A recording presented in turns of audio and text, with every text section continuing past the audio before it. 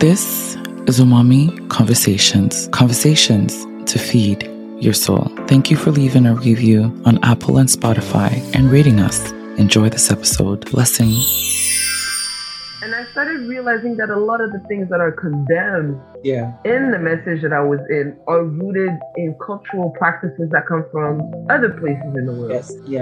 Such as makeup, certain types of hairdressing, jewelry when it comes to men. Because in the church, the prophet even said that men who wear like bracelets or like gold chains have a feminine spirit on them.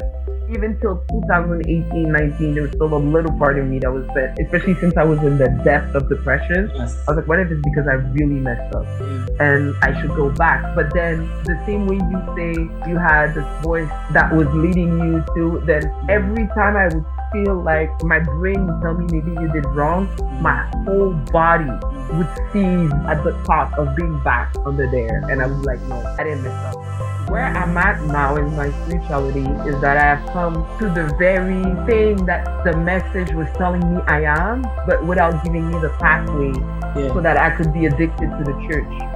Is that I am a God. Yes, straight up. And they tell you this, you know, you're a little God. But they don't emphasize it. They don't feed it.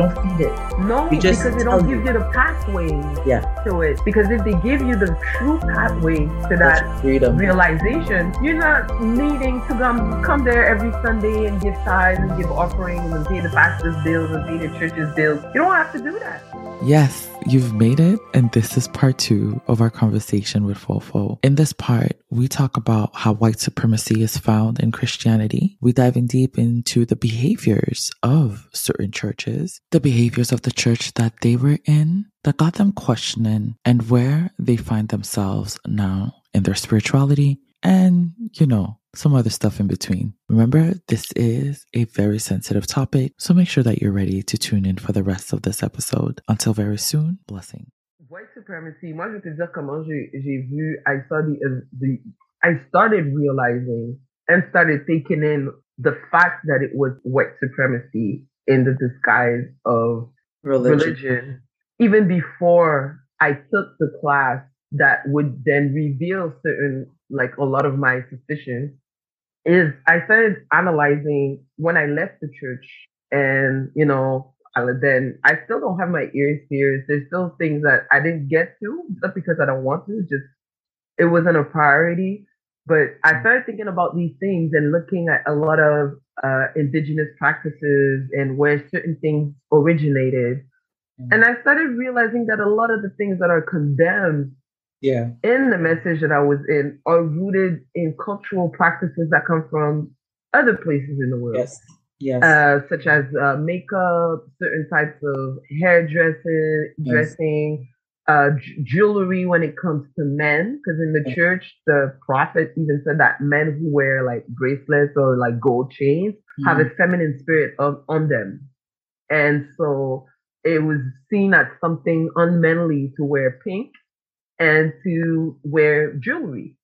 And when I think about it culturally, it's actually the opposite for us. It is. Men, they wear their jewels. They wear the jewelry. They wear this as actually a proud aspect of their masculinity. To be able to like wear gold and then there were a lot of things that I started realizing that, but I'm like, okay, this comes from the motherland. So how wise is it that everything that seems to come from, and that is just, you know, like outside, not only that seem to come from culture or our cultural background or indigenous cultures, but that seems to come from the feminine energy.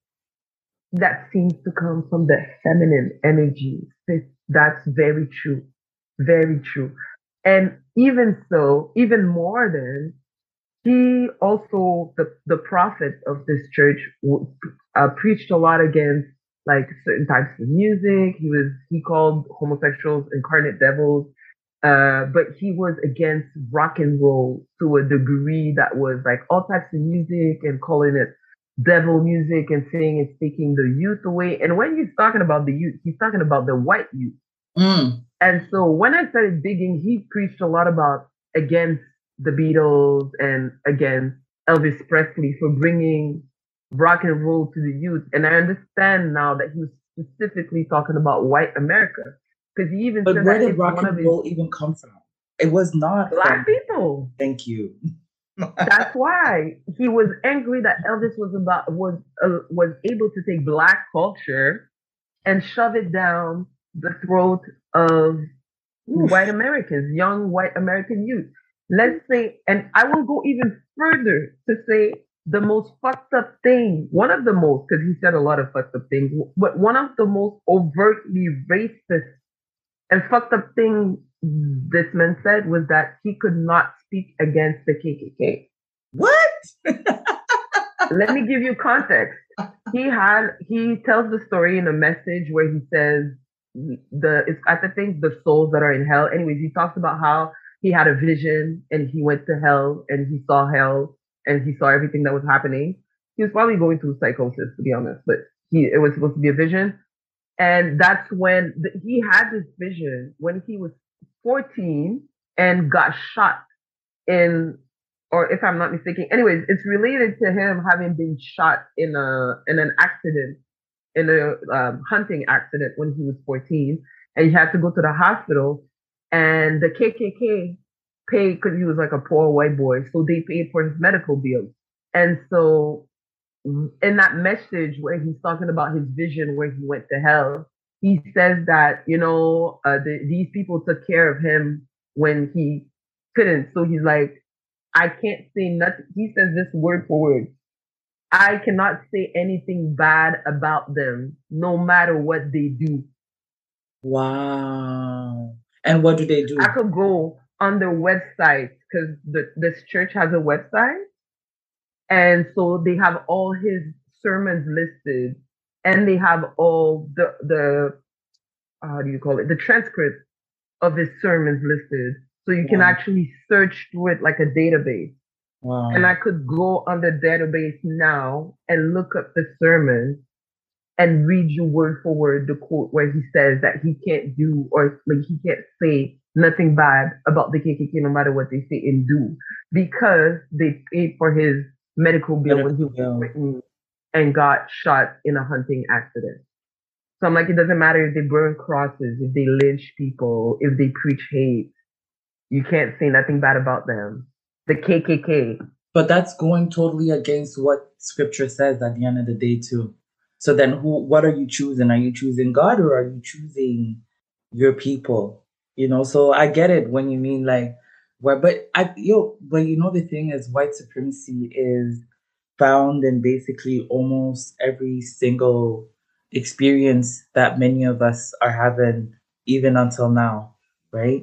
And talking about white supremacy and like capitalism and all of these things, one of the things that I'm realizing right now is that it seems like there is a form of like a revolution happening where many people are now turning around and realizing that one, religion, Christianity, I could only talk about Christianity because that's what I've known. Maybe it's not really what it is, and especially for our culture, the African Caribbean, they say BIPOC, but yeah, BIPOC people, Black, indigenous, and people of color. Yeah, I see a lot of us turning back to our roots.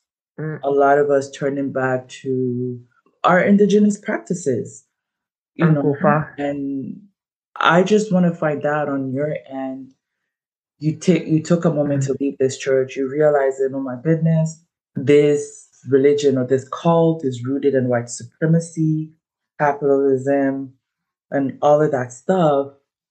Once you left there, definitely you will feel some type of void. What did you fill that void with at first? Or did you even feel a void? Because I know I did for a minute. It didn't last long, but I did feel a void for a minute. Actually, the first thing I felt when I left the church was anxiety. Everything was anxiety. And I have an obsessive nature by birth. And so I obsessed over the fact that I was anxious, and that was on my mind. And I think that's why it led me quickly down the road of this deep, deep, deep depression, is that I was obsessing over the fact that I was not feeling well. And the reason why I was obsessing on it was because I had in my mind the idea that I was going to get punished for leaving the church. I was actually had this terrifying notion that I was going to die in a car accident. Constantly thinking that every time I took my car, I was going to crash my car and break my legs. Don't ask me why, but specifically, this is what I had in my head. And I was going to bust my kneecaps. And it obsessed me until I actually had a car accident, which totaled my car. And I came out scot-free. And I was like, oh, okay, that's not how God's going to kill me. A lot of the time, the energy that we operate in, the things that we keep telling ourselves, it actually manifested, especially if you attach feelings to it. There is a manifestation of that happens. And something not be the same, but trust me, it will happen. Well, I spent all the time that I was in church prior to what I am doing now, I spent my time being afraid of being in the very same situation that I am here in now. I used to go in the prayer line and ask them to pray for me because I felt really sad all the time and I didn't want to fall into depression. Because at that time, I was like, if I feel worse than this, I'm just not gonna survive. It's just gonna be impossible. I'm gonna stop working and that scared me so much that I obsessed over it. So that's what I filled my void with. Wow. And what it did is that I did like a session of university at the beginning of 2013. That was the last period of me going to church. And then after that, I just stayed home in bed the whole summer until I found the job that burned me out eventually. But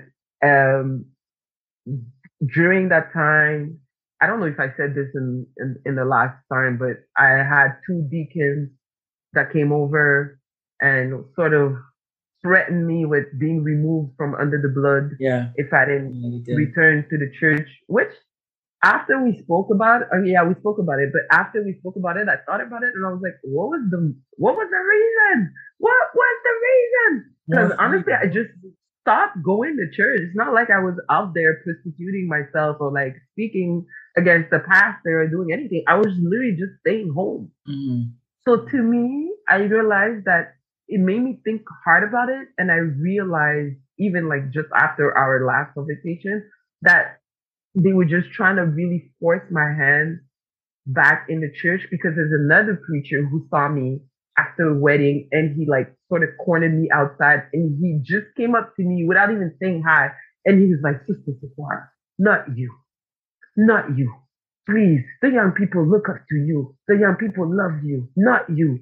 And I realized it was more of being scared of what my leaving would do as an influence and what it would generate rather than my actual soul and my actual presence. Because he didn't never call me. He never came to see me. He never checked up on me. So it wasn't really about me leaving and like saving my soul. It was about how it would probably look.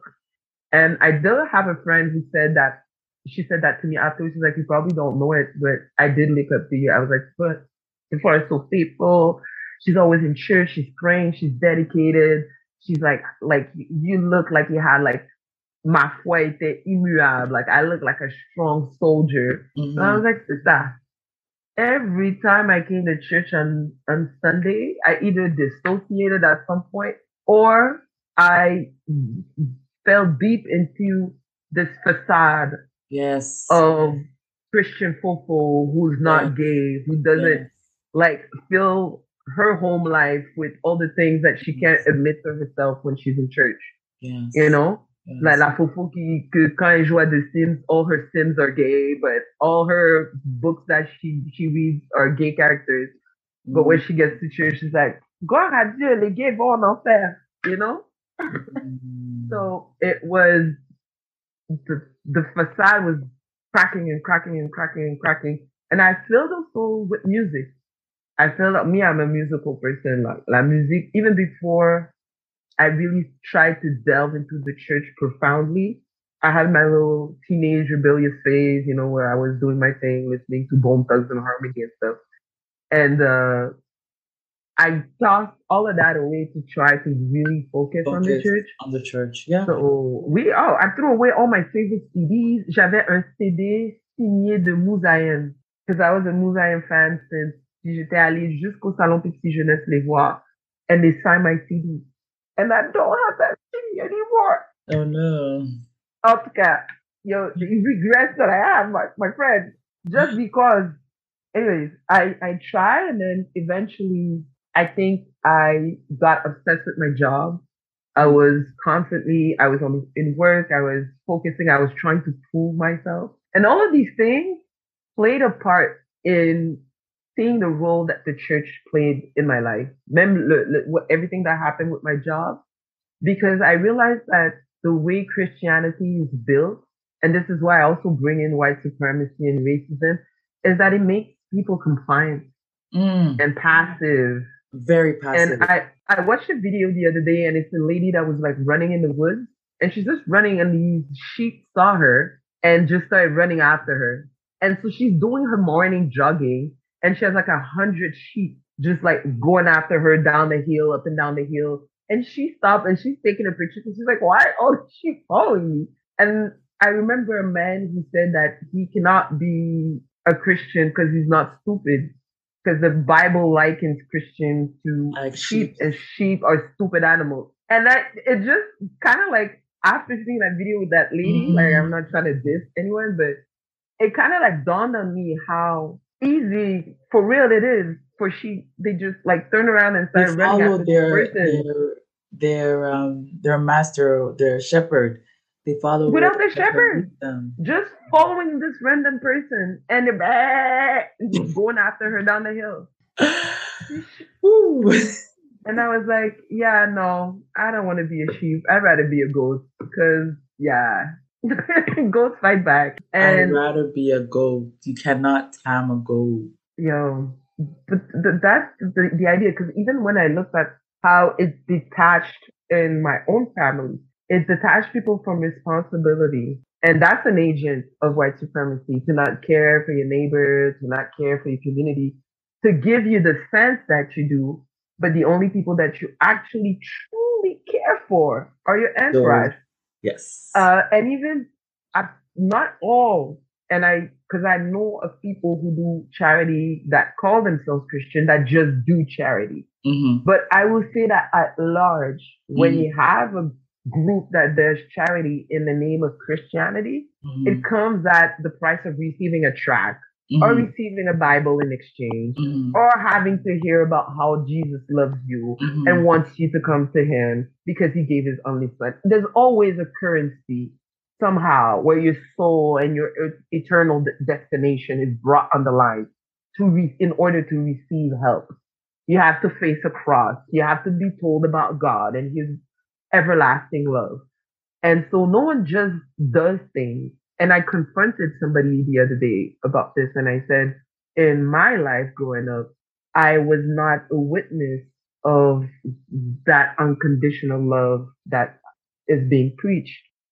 Exactly. I've never seen that unconditional love. I said, what is this at the church? We had a hall that we used to rent to have like fellowship. I said, the church was situated in a neighborhood, Hochelaga specifically, that has a lot of poverty, drug use, prostitution. I said, I remember sometimes coming after church, hearing a sermon about love and how God gave his only son and how we need to show perfect love and reach this stature of a perfect man, which is another sermon that you preach. And then go outside and fellowship about the sermon and be happy. And then 2-3 people coming down the sidewalk, maybe a woman in a miniskirt or somebody that looks like they're on drugs or a prostitute. And you can literally see them parting like the Red Sea and just staring the person down. There are people who I've seen try to pass through the crowd of our church after church, feeling uncomfortable or just going around completely because there was no warmth. Even the look that they were being given to people were not of love and so I was like, yeah, I'll never rented a hall to feed people, even in times of, need. And I could go as far as saying we're talking about love outside of the church. Even the people in the church were not loved perfectly by the church.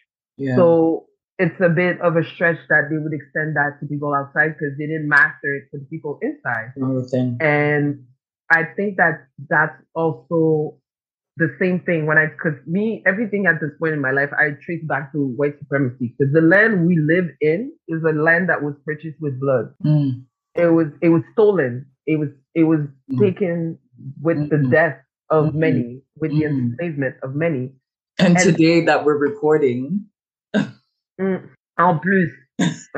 So, yes. Yes. Like I have a friend that sent me Happy Thanksgiving, and I'm like, I don't participate in this practice or this celebration, and then it's like, oh, I was just telling my wife that I will tell you Happy Thanksgiving and you'll tell me this and this. And I'm like, well, at least right? Because to me, it's like, I respect the people. Because I have somebody that tell me, oh, these indigenous people, they don't even like you black folks and all that stuff. I'm like, I don't care. I'm not asking anybody to like me, like, especially not people that I'm living on their land. Like, I'm on their land. But this is exactly what you said, that your friend said that these people don't even like you. But doesn't the Bible even say that if you are only doing things for people, for your brothers, for the people that like you, you're like the Pharisees. You're just like the devil. So then isn't that the very point of doing things even for the people that don't like you? That's right. And that's what the person I was talking to about this extent of perfect love, but I just said the accuracy, like I was just trying to explain. I didn't really expect to receive an answer that was sent. But things come, as children of God, we have a sense to recognize each other. It was everything to dismiss the responsibility that we have as people. Because the church is just a building and an institution that decides you have to have a pastor, deacons, trustees, whatever. But the people that make that ensemble, the people that make that organism, who are they? And what kind of people are they? If you have a deacon who's supposed to keep the church in order, but in his home, he's beating his wife. Order? There will never be order because there's no justice, there's no fairness, there's no love. And if there can't be accountability as well, then there's one thing, and that's one thing that I see the link being made is, whereas you see in society, people tell you, well, c'est comme ça que le système est, well, there are people that are trying to do different. There's a nice political party that you can vote for that will give you what you want. Well, not all politicians are, well, not all cops are like that. Well, not all. And that means that we never tackle the issue, the core issue, that we're just giving excuse that there are people that are trying to do good. Yeah. And the reason I think that we have this society is because we have a society that was built on these Christian values, that was built on this knowledge of the Bible. Even when you think about the first types of social services that we had in Quebec, they were started by the church. And so while I was doing my parcours, when I was doing my journey throughout the system, a lot of the things that I was hearing coming from the how do you call these intervenants in English? Intermediate? The intervenants. Intervenant, yeah.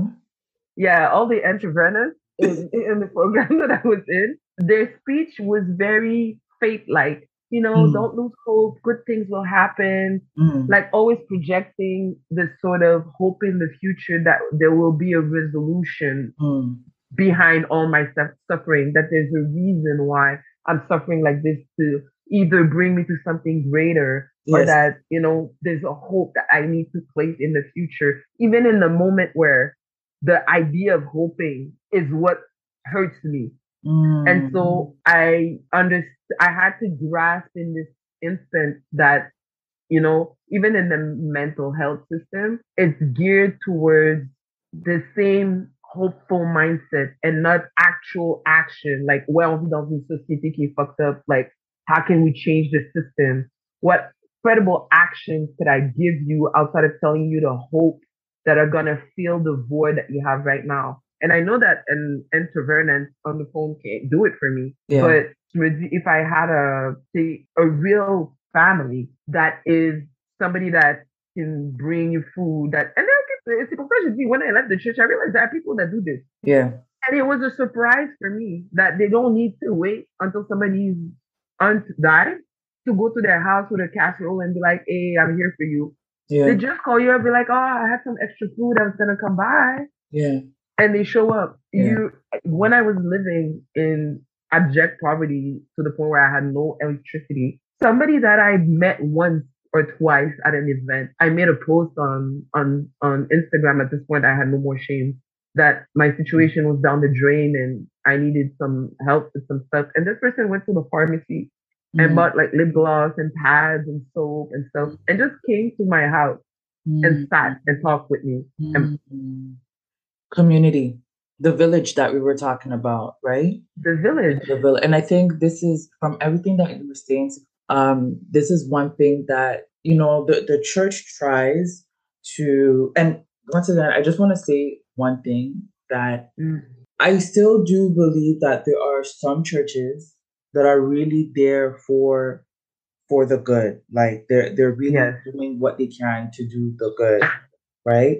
But the issue with that is that when doctrine and ideologies and, once again, white supremacy, because I think the thing with white supremacy, it's very sneaky.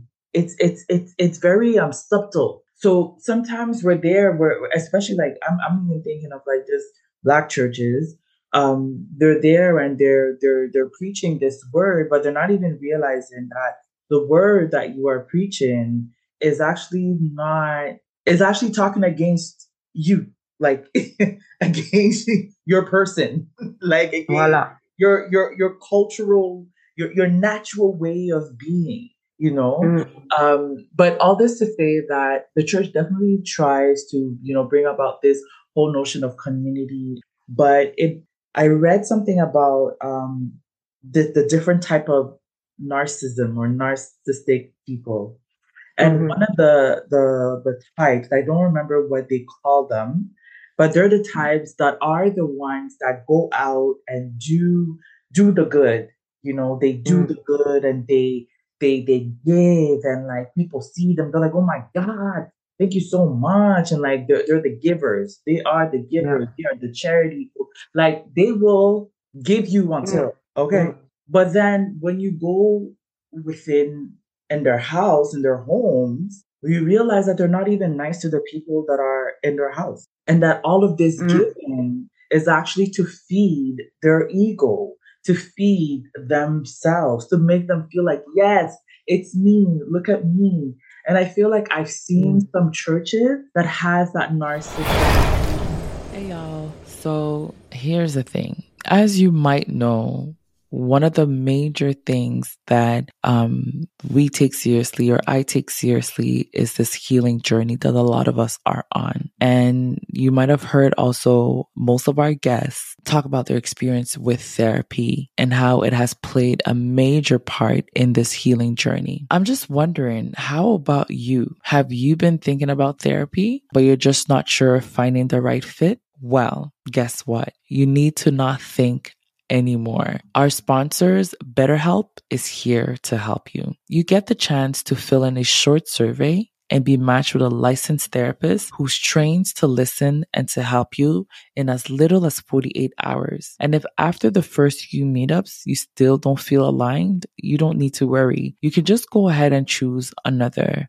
Get a 10% discount off your first month at BetterHelp.com/umami. That's BetterHelp.com/umami. Click the link in the show notes below and join the 3 million plus people who have taken charge of their mental health with an experienced BetterHelp therapist. Blessings.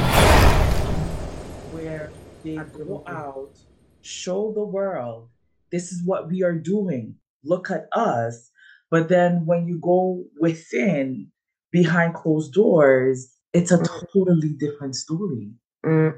And many people see these things, but nobody's really talking. No one is saying anything because we feel like if we do say something, we are saying something against God. Like, no, you're not. This is not what the Creator didn't create us to become this. I don't know, like just this like what we were talking about, this fake society. And we come like we've all have these masks on our face.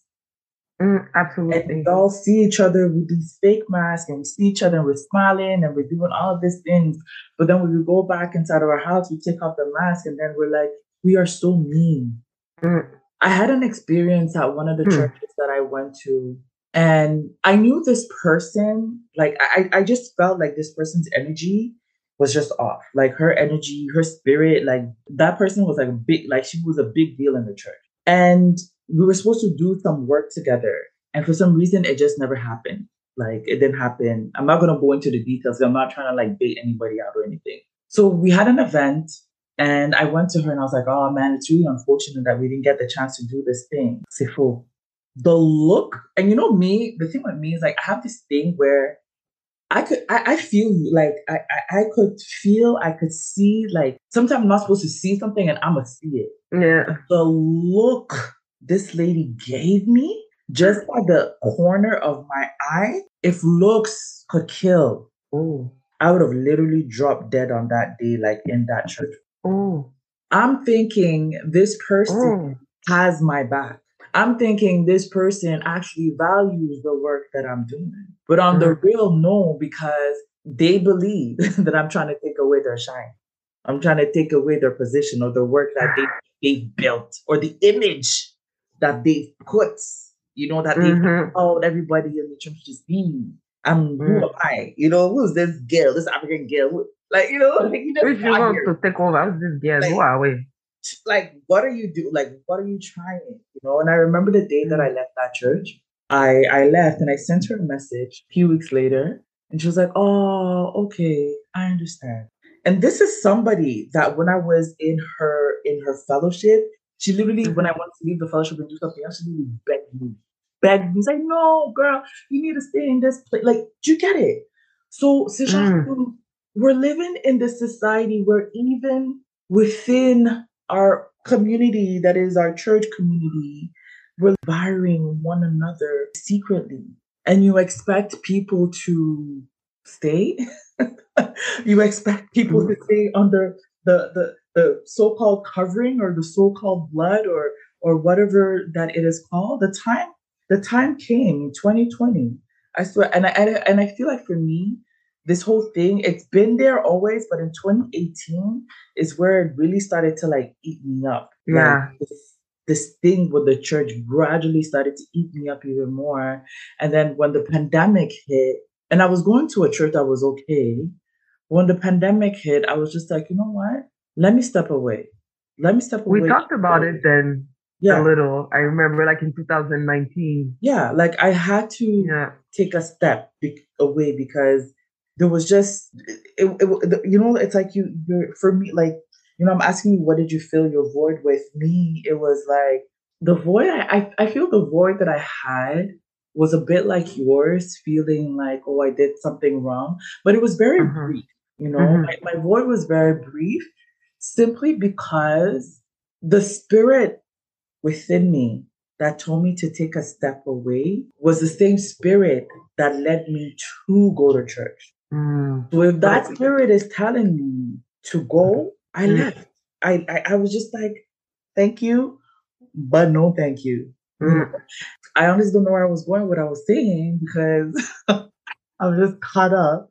But all I want to say is that churches, no matter how much, especially Christian churches, like I used to go to this church that said, oh, Christianity is not about religion, it's about relationship. So if Christianity is not about religion, it's about relationship, then why are we there condemning other people's relationship with God?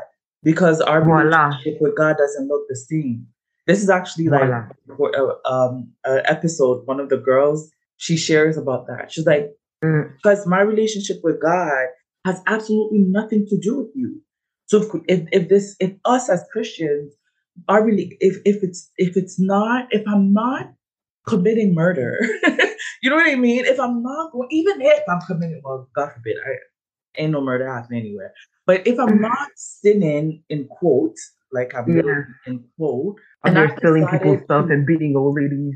Literally, and I've decided to take some sage and sage my house instead of using olive oil and sprinkle it on my walls, or use water and sprinkle it, and I decide to use sage, then what is your problem? Isn't it all spirituality though? Because who said water over sage or oil over water, or like, because I used to think like people saging was like devil stuff, like you devilish, you know. Until the day my eyes was a bit more open, spirit was more there, like I was connected, and then my mind, like spirit brought my mind back to my mother. How when I first moved out, like when my husband and I moved into our new place, she came with a bottle of olive oil and she was like pleading the blood in our new house. And, having the olive oil and touching the walls and pleading the blood. Mais c'est ça le problème aussi. Like we had like olive oil stains all over the walls. But my mind brought me back to that and made me think about, so what if I just take this herb and bless it and say the same prayer that was said and use fire? Voila. What's the difference? But let me tell you this though, because this is one thing I would say, and I said this to my mom. I asked her once, I said, where was the Bible written? Dieu a écrit la Bible. I'm like, but okay, where did it originate from? Because the people who wrote it had a culture. That's right. And that culture was specific to their area and what they had available to them. That's right. So, si eux, ils avaient l'huile, or they had the thing, they said, you use this. What if you were in Africa, somewhere else, using for the same reason, another thing? Why would you forsake what you have for somebody else's culture? Yes. Why is it that what you possess, that God, because you say God made you perfect. Yes. God chose you to be a Haitian woman or of African descent that was born this, that has this available to them. Yes. Now somebody comes with a book and tells you your culture is the devil. You can't use this. You can't use this. You have to use this. Yes. Where this book, the origin of this culture, where? So you're trying to tell me that one culture is holy, while all the other ones are from the devil? Yeah, of course. To me, and I remember even as a kid, Agnes, there used to be a question that I asked my mom, because the thing is, in this message, they say that, all his recordings, the prophet, all his sermons are recorded. Mm-hmm. And so they said, listen to the voice. This is the age of listening to the voice. So playing his tapes nonstop was something that I had to do as a child. And that I put myself through as an adult. Your mind. It is reprogramming your mind. And that's why there was a point where every time I had a peak of anxiety, I would put on one of his tapes, because it would automatically give my brain the signal that you're in the safe zone, calm down, which I didn't understand then. But I forgot what I was saying. This happens to me all the time. It happens to all of us, trust me. Literally, I asked, but where is that going to? Because you were talking about your mother. You mentioned that you're asking your mom about why is it that... Yes, thank you. You brought me back. Because even when I was little, I would ask my mom, but how will, let's say, people who live in the Amazon forest who don't have electricity hear the message? And she said God would make a way. He'll send missionaries. And in my head right away, I'm like, but that sounds like Christopher Columbus. Wow. And I had so many questions as I was going up there. I was like, but what about people who are dying now who didn't get a chance to hear him? Because you say that you have to believe in him, in God's prophet of the end time. So I'm like, but what about the children? It's like, well, children are going to paradise. I'm like, but what if they're like older than 7, 8 and stuff, and they die in a war? And then she'd be like, I don't know, Sephora. I don't know. God. And to me, it just felt, the reason that why it was so problematic to me is because the unfairness of it all. And I was like, how can you tell me that you have a fair God who decides that one man who was born in the US and has to actually record his voice is the voice that everybody in the world has to hear all over every continent in order to make it to heaven? Yeah. I was like, that's impossible. There are people dying right now who will never hear of him. Yeah. And I was like, these people will go to hell just for that? And then my mom was like, oh, well, these people are not called to be children of God. And wow. Yes.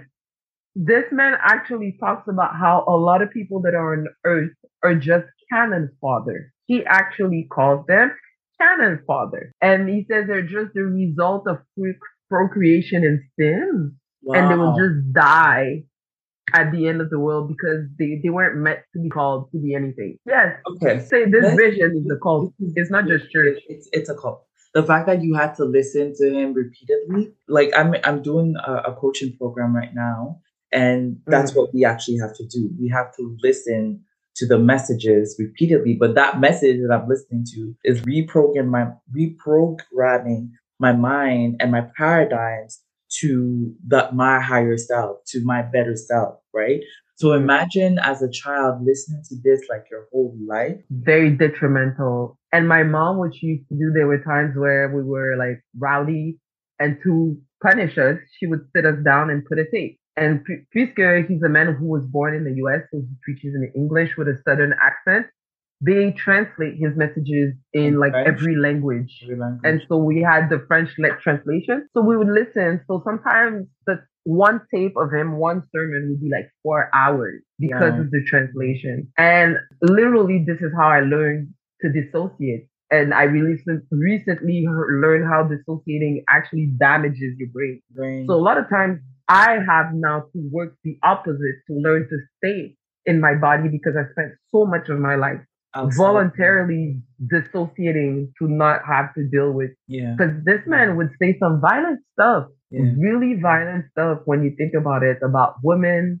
He has a sermon when he talks about women. I think it's called Marriage and Divorce. And he says that a woman who doesn't respect herself, quote unquote, is worse than a bitch, basically, like a female dog. He's like, because a female dog has a season when she's in heat and then she has a baby. She's like, but a woman can just like continue and continue and continue. And I remember when I was little, it used to hit me and my mom was like, ça frappe fort, hein? And I was like, yeah. I'm like, well, and he would say in his sermons that a lot of people call him a misogynist, but he's not a misogynist. It's just that it's horrific. It's an abomination to the eyes of God to see a woman in pants and with makeup and things. And he would go on and on and on and on and on and on and on about how women need to dress and yes, he had a fascination with Marilyn Monroe. Okay. So much that he said that Eve looked like Marilyn Monroe because Marilyn Monroe was the most beautiful woman in the world. Okay, Prophet. Thank you. We appreciate you. Understand? Do you understand as a person with critical thinking, growing up and having to hear all these things that don't align with any of my experiences as a Black fan person in Canada? Where you're trying to elevate a statue. And then he said that he had a vision of the bride where she came from every nation and every part of the world. And she had long hair. Every woman had long hair down to their knees. Moi, je l'ai afro. What happens then? I was not in the vision. And I used to think that. So tell me right now, you've gone through all of this. Share a little bit on where you are right now, where you are in terms of your spirituality, where you are in terms of just like, That's the fun part, actually. Like I told you, I picked up gardening as a refuge, and I just started delving into like plants and stuff, and like really feeling a shift in energy in that place. What really brought me to where I am today, I first started looking into Haitian spirituality after a while out of the church and realizing that the man that I thought was a prophet wasn't a prophet, because I actually listened to podcasts of people who dismantle all the lies and there are people who are actually doing this work out there. And like finding out a lot of things. It removed all the fear that I used to hold about whether in some way he could still have been right. Because even till 2018, 19, there was still a little part of me that was that, especially since I was in the depth of depression. Yes. I was like, what if it's because I really messed up? Yeah. And I should go back. But then the same way you say you had this voice that was leading you to, then every time I would feel like my brain would tell me maybe you did wrong, my whole body would seize, and I would at the thought of being back under there, and I was like, no, I didn't mess up. And so I started to delve into Haitian spirituality and reading about dismantling the lies that I was told about how my culture is from the devil, the music of my culture, Rara is from the devil, everything is from the devil, just because it has different appellations for a saint. But in the Bible, literally, you have an angel with 10,000 wings and 10,000 eyes and 10,000 limbs. Do you know how horrific that is? That's ugly if you think about it. But you want to tell me my little Lua is from the devil. Anyway, and so I started like gaining more knowledge about my history as a Haitian specifically. Started reading books like this book called Plantation Church. That is a very heavy read, but a must.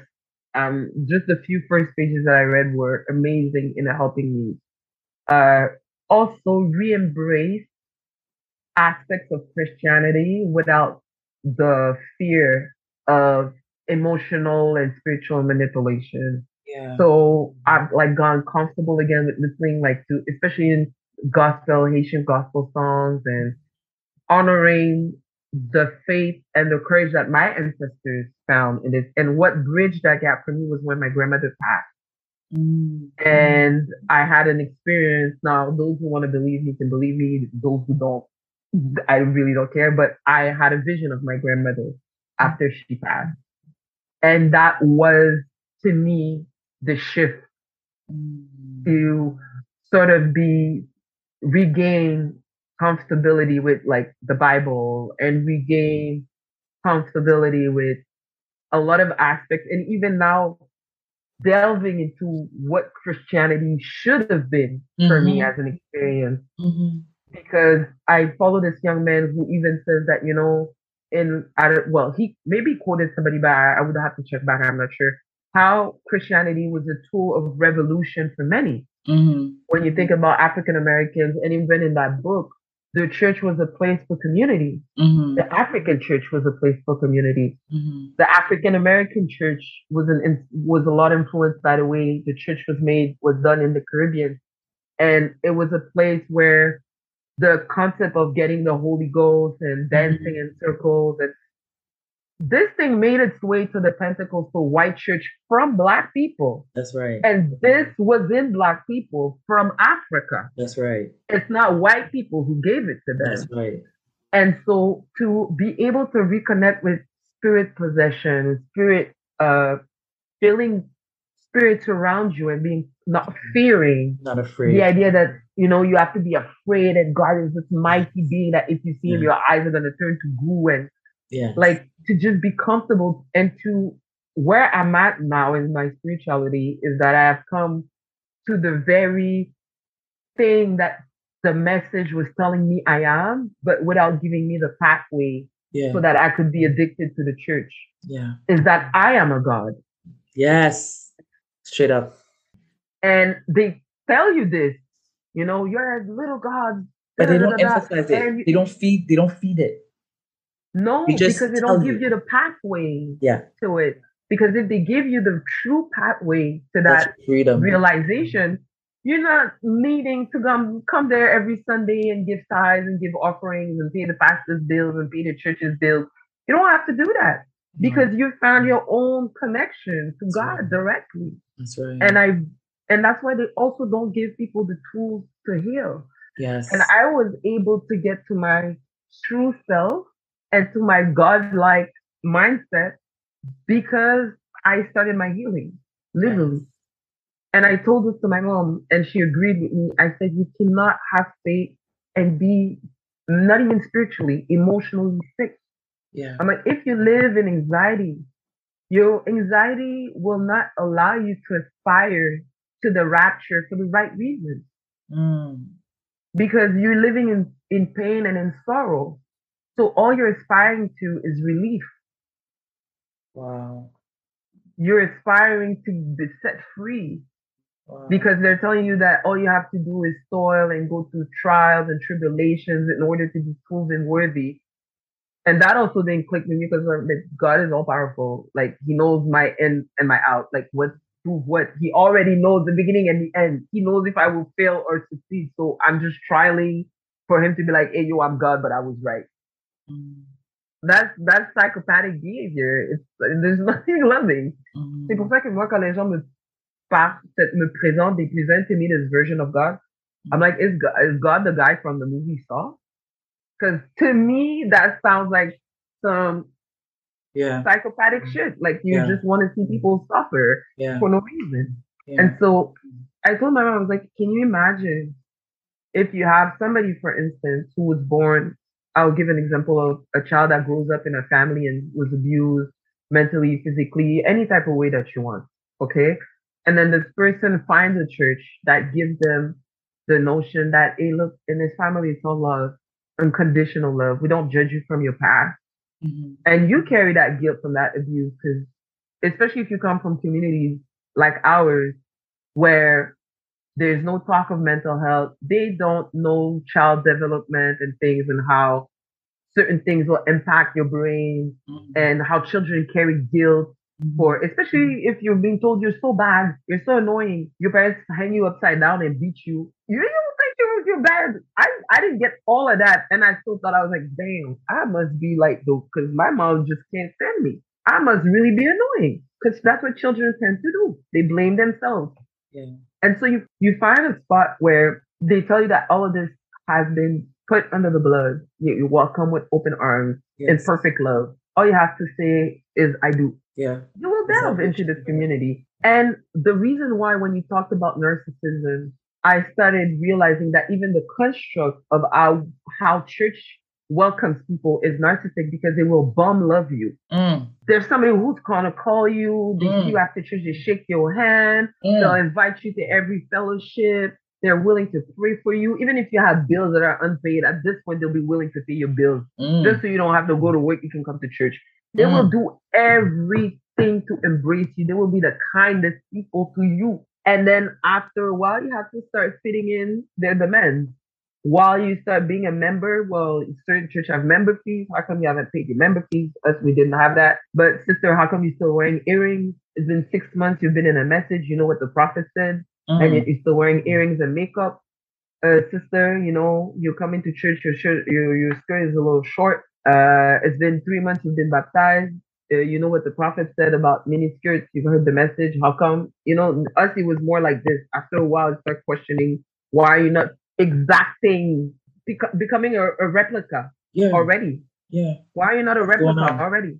And so you have this sort of bubble that now just sucks you in. Yeah. And if you have nothing else to live for, if you're wounded, if all you seek for is love, and every Sunday you get to come to a place where somebody cries from the pulpit until tears run down your face and awakens some sort of emotion in you to remind you that you're alive and somebody cares for you. Hallelujah. And it's Jesus. It makes you feel worthwhile. It gives you energy to keep going, to tell you, well, you know what? At least at the end, I will have my reward. For God's sake. And you can go on like this for years because the real truth is you are hurting. You're wounded. There's a child inside of you that is crying to be received and embraced and forgiven. You're desiring that unconditional love with every fiber of your soul. And you still haven't received it because you're living in an imaginary forgiveness. But you know what? This is a thought that came to mind a few days ago. All of this, you know, what you're saying. Like I'm sharing actually a story on my mental health in connection to my faith and everything. And it dawned on me that the church was like a painkiller. Yeah. Voila. Because I was in pain. And that's how it hit me. Like I was actually in pain. So I went to take my Tylenol. And then when I took the Tylenol, the next day the pain came back. And then it hit me. Oof. And I was like, that's what it was doing. The whole time that we're going and we're crying and we're releasing and we're doing all of these things, we're taking our painkillers. But you know the way that the body works, when you take too much of the same painkillers, after a while, the body no longer, exactly. The body like shuts down and it's like, I'm sorry, this one doesn't work. We got to find something else. Let's go. And then when you stop altogether to take them, the thing that comes down upon you, my friend, shut down. Your body literally shuts the F down. You said it. Yes. And it shuts down. And it, because you're saying this, and I'm like, this is just this last few days. These were the thoughts that I was thinking about. This whole time, what kept me going? What kept me going was my painkiller. Because at that time, too, there's, personally for me at least, I didn't see no other option than that. Exactly. I didn't know about no psychologists, especially in the church that I was. They got behind the pulpit and made fun of mental health care. So it was like, you know, the psychologists and psychiatrists, they're full of the devil themselves. Yeah. That was a big realization for me, you know, and when you talk about you going into your, you know, your Haitian practices, and you know, now being able to go into scripture without feeling the guilt and the fear and all of that.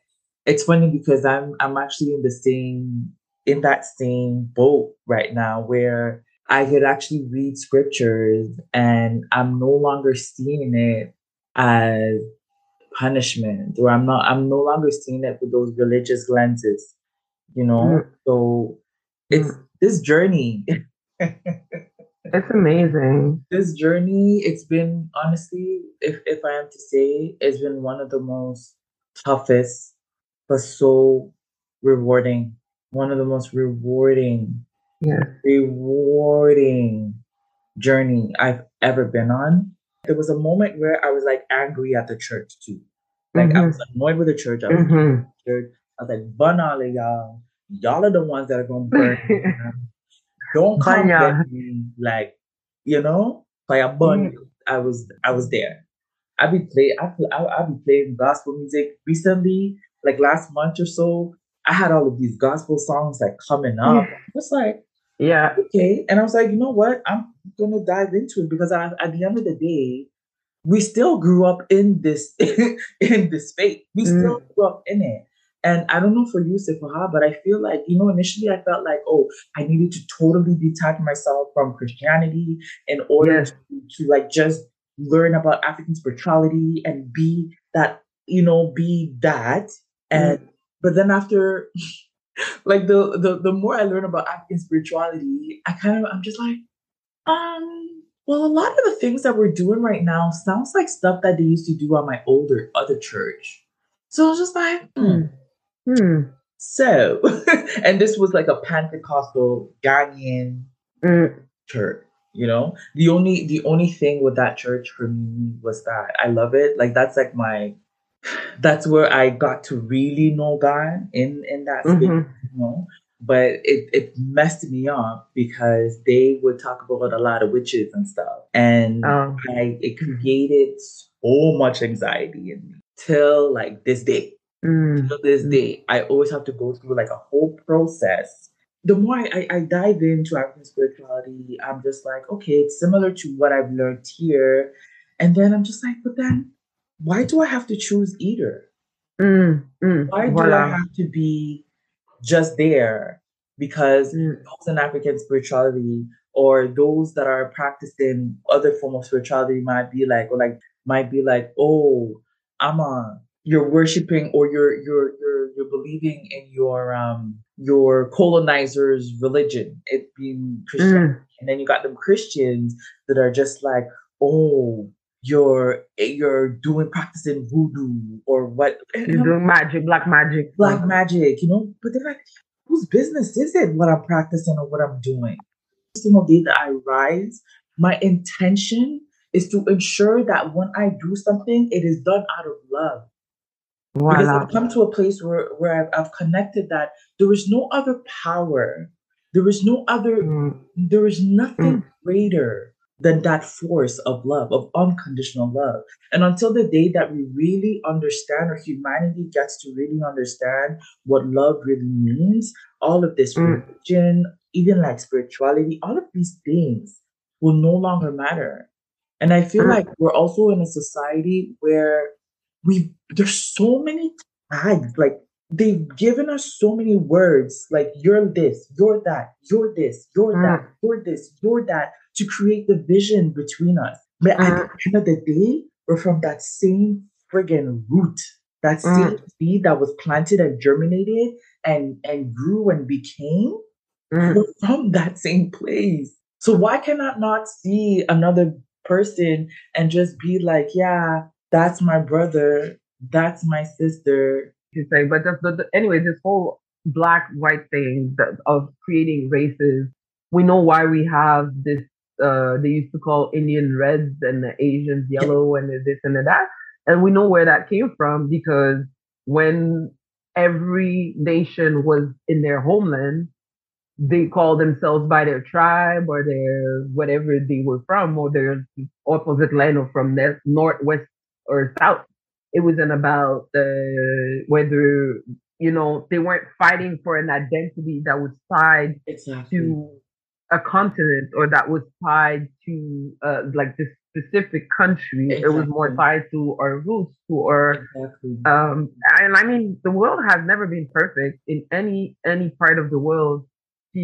But I realize now, people, on ideas that we had advanced, like globalization and things that have brought certain things that make it that a lot of the world share a lot of the same values when it comes to economy and blah blah blah, and everybody's trying to reach, and that influenced the way we treat each other all the way down. And this is what I said in the conclusion that I have come to in this whole journey that I have, because in the end, I found myself, but I realized in finding myself that I also found like broken ties. And it's like I'm supposed to be anchored to a thing where this is non-existent, this is non-existent. And this has been generational work of breaking these ties from the people that were before me. When I think about it in terms of community and in terms of help and in terms of mental health, our parents left us nothing. Yeah. Our parents left us absolutely. I was saying this to a friend. I was like, look at this. I grew up in a building where it was a co-op, and there were a bunch of black boys and black girls and black children growing up in the same place together with a bunch of adults with different types of skills. I was, coming to the conclusion basically too that in the end, what the church has done is detach us from the true thing that it should have done and lead us to our healing. Yeah. Me, in this whole journey, that I realized that we need community healing, and that through spiritual abuse, emotional abuse, and condemnation, we'll never get there because we're too busy resetting ourselves constantly in front of God to care for other people, to ensure on our own salvation. So. Oh, there's so much I want to say, my God. Maybe we could just meet up face to face as friends and talk without the recording. I think that would be good. I think that's what we need to do. Like we just said, just triggered enough thought, especially about salvation and this whole notion of being the savior, this whole Christ savior complex thing. And thank you so much for sharing. So one thing that I do with my guests is I have a list of 7 questions. I ask them at the end. So from number 1 to 7, what will be your question? They're kind of just fun questions. I'll pick 7. Muhammad Ali said he is the greatest. Who is the greatest to you? That is a good question. Wow. I am. To be honest, I was trying to not be. I was trying to find someone else. I'm like, you know what? I am at this point. You are. Yeah. I am. Awesome. I'm the greatest. You are the greatest, indeed. You are. Ooh, c'est faux. This was a very intense conversation. It was. And I really do hope that people understand that our goal is really to shed light and to bring healing, and talk about things that are not being taught. I don't think one of the things I always try to make people understand that these conversations I'm having is never to condemn the church or never to condemn people going to church. Is not about that. It's just about the fact that there are things happening. People are having experiences in these spaces and nobody's saying anything about it. So many other people are suffering. So I'm so glad that you were able to open up and share your experience, and hopefully somebody will hear it and know that they are not alone, and know that it's kind of also giving hope to folks. In a way, this is giving hope that there is hope. There is light. There is a light. There is a light. And final words for me is I am so proud of you. You could have taken this experience. Thank you. You could have taken this and been like, you could have literally stayed in depression. You could have. Well, I'm still there, but yeah, but you know what I mean. Like, yeah, but meaning that you could have just been like, no, I don't want to. I don't want to go through the process of healing, because healing the work of healing is not that easy. Like it's something else. It's something else. The digging and the searching and the seeking and the grieving and all of that stuff. It's a lot. A lot of grieving. A lot of grieving. Oh, it's a lot of grieving. But, oh my God, nonstop. Yeah. You went through it, and you're going through it, and we're going through it. And we're going through it. Our message is going to come across because there's a shift. There's a shift happening. We're gonna win this battle. We are. I want to thank you also, my friend. I think, like I said before, I don't know if we had pressed record, but I sometimes do want somebody. I was like, there has to be somebody out there who's having certain conversations that I aspire to have, is outside of watching people on TikTok talk about the things that constantly like, yes. And so I thank you for allowing me on your platform to share my experience and to trust me with my words about what I'll say, and and also creating that atmosphere. You're my friend for a long time, but still creating that atmosphere that made me very comfortable to open up. So thank you. And I think that work that you're doing is, because I've been listening, and I'm learning a lot even by listening to other people's stories, even if it's outside of my realm of experience completely. But it's always enlightening to me. I'm a very curious person, so thank you again. And we tried really hard today. We tried hard. If you guys only know. Anyways, we're just grateful we're here. We've done it. Yes. And until the next time we meet again. Yes, miigwech. Hey, thank you so much for tuning in today. We do hope that you learn a thing or two out of this episode. Kindly follow us on all of our social media platforms. And something great is happening. Look out for our website coming out fall 2022. Take care. See you next Thursday.